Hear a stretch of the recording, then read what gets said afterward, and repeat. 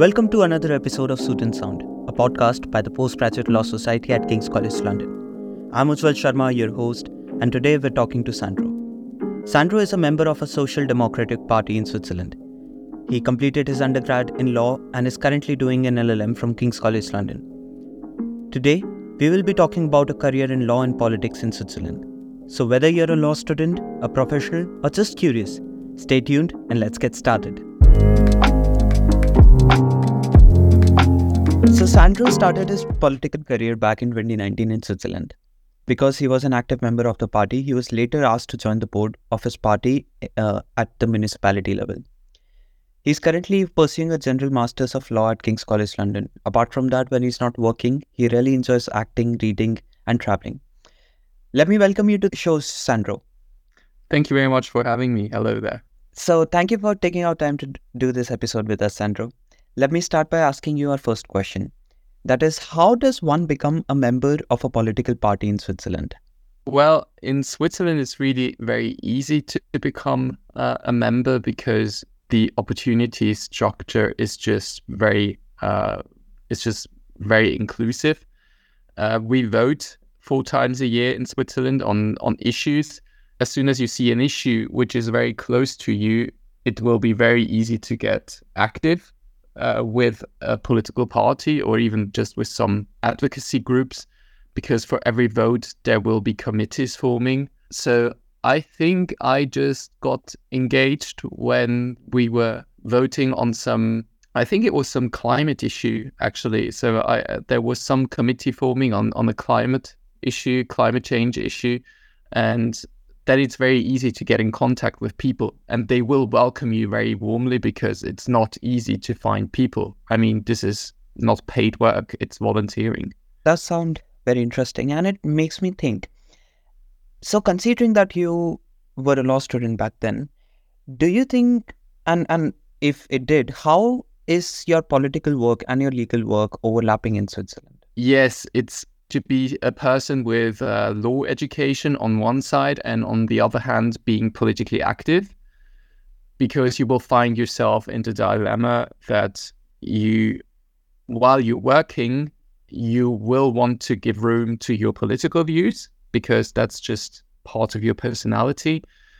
And on the other hand, when you're politically active, you will still want to be professional about it from your professional background.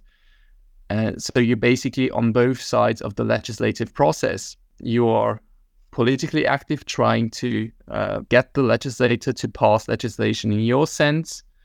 But you're also on the other side, being a lawyer, trying to deal with legislation which has been passed through a democratic process by the legislator.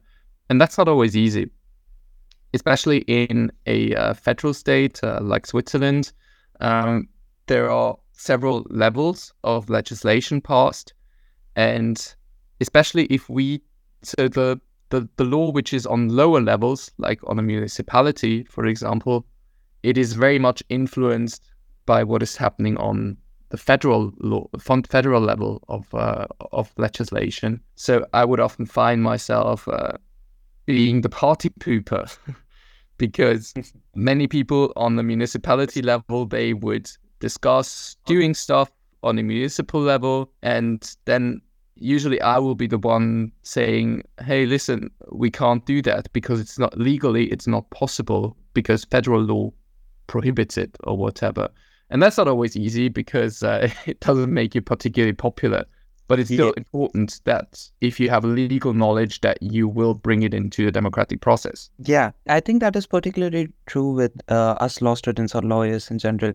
Whenever we're part of some project, and if it's a volunteering project, and if we see that something in our work that is overlapping with the law, I think it's our job as lawyers and people who've read law to point that out. Because absolutely, it would be like, even though it's not always easy and it even sometimes goes against your personal views in that certain issue, you would still feel as if you're like committing treason on your discipline if you don't raise your professional reservations. about a certain topic. But yeah, it doesn't always make it easy. On the other hand, when I had to write legal essays, something like that, so doing professional work, so to say, you also have to try, I guess you have to find a good balance between letting your political views be known, maybe, or to give them a platform in your essay, because your essay is still a product of your own mind, which is why I think those views, they are allowed, or they should have a place, but they still should be sound, they still should be in accordance with text or with doctrine, they should not be taken from the stars just because they're good. Absolutely. Interesting, the choice of word that we've taken to describe this feeling. It feels like a treason against our profession. Yeah, I really find it interesting. Moving on to our next question, Sandro. Yes. I think I read it somewhere that there is a requirement for judges in Switzerland to be a member of a political party. Is that statement entirely correct? And if it is, and if it's not, what are your views on it? Yes, I would say it's very accurate, even though I have to say it's not a formal requirement usually. So you won't find any particular law prescribing that you have to be a member of a party to be elected a judge, but it's just the factual situation that you don't stand a chance if you're not a member of the party, and that is because judges on all levels in Switzerland, they are elected by parliaments, and the parliaments, this is just it's a political consensus in all of Switzerland through basically all of the major parties that courts should represent the proportionality as it is reflected from the electoral result reflected in the respective parliament. The judges' seats, they should be allocated according to party seats, which are also in the parliament. My own views about it, somewhat mixed, I'd say, because obviously it's very easy to attack that kind of system, and we get criticized a lot for it by international organizations. And I guess you could do it without, because we can see many countries with good and sound justice systems which do not have the system. However, it's also not entirely bad, because it provides for a certain level of transparency, and it provides for a certain balance, a certain equilibrium within the justice systems and within the courts, which are actually meant to implement legislation passed by the parliament, which are also allocated according to a certain proportionality. So I think it's not entirely bad. Often you would find that it's actually not that big of a deal, because unlike systems like the US, our parliaments, they are very functional. They work on a big degree of consensus, which is why the role of the courts is already somewhat limited.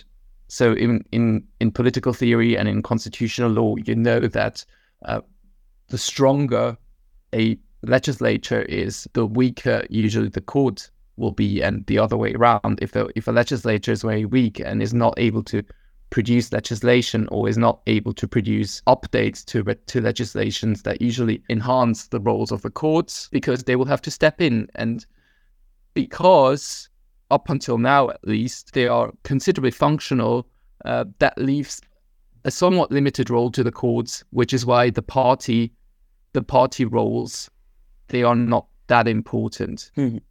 That is quite an interesting answer, Sandro. And now that you did mention about US, it makes me think that in the light of the explanation that you have provided us with, would it be correct to say that the Switzerland model of electing judges is quite similar to the US model then? Yeah, no, I really wouldn't say that it's very similar, because in the US you will just have, I mean, it's usually on the federal level, it's usually the Senate who appoints judges. And if we just focus on the federal level, you will just see the majority party, whichever that is, respectively, they will basically just appoint their judges for as many vacancies as they get within a certain period of time, I guess, between two elections, which can skew the result or the proportionality in which is reflected in the parliament, because you don't know within a certain period of time, you don't know how many vacancies you will get. So judges, they retire, they die, they just resign out of personal reasons. And in Switzerland, it's quite different because there is this proportionality I mentioned. So you will have elections every 4 years. Yeah. And from that point onwards, the parties, they will have a certain formula and they are going to allocate the judgeships according to that formula. And this formula is for the next electoral period, it's set in stone.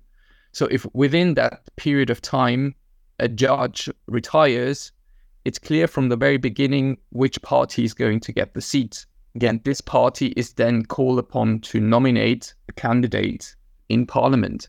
And then parliament can still decide if they think that person is fit for office or not. So they can say no. Yeah. But then in turn, it will still be the same party which will be called upon to nominate a candidate. And the other parties, they will actually respect that, which is also, of course, a factor which can change at some point with polarization increasing in many countries as we see it today. Yeah. But up until now, it's a system that just worked out for us. And I hope it's going to continue to work out, but we can never know. Yeah. Would you also say that US being a two-party system and Switzerland being a multi-party system, that possibly could be one of the factors that does affect, that does differentiate between the Switzerland model and the US model now? Yes, I mean, it's maybe not the decisive factor, but it just has an influence. It just has an influence on how parties are interacting with each other. Yeah. In general, because in the USA, it just works like that if you have a majority in both houses of parliament, and ideally you also have the White House, then you can do whatever you like. You'll just, in the next 2 years, you're going to pass whatever you want to pass, and you use that period of time. However, in Switzerland, where you are in multi-party systems in general, you will never be in a position of absolute majority. So you will always, in any case, will have to talk to other political competitors. And that's just influences a system insofar that you will have to maintain working relationships with other parties. Yeah, that does make sense to me. So that wraps up this episode of Suit and Sound. Thank you so much for your time today, Sandro. We're truly grateful for all the information that you've given us today. And for all you listeners, we hope you enjoyed today's discussion. If you have any further questions or would like to share your thoughts, don't hesitate to reach out to us on our Instagram. Remember, the legal journey is a continuous one, and we're here to support you in every step of the way. Be sure to subscribe to our podcast to stay updated, and we'll catch you in the next episode. Thank you for listening.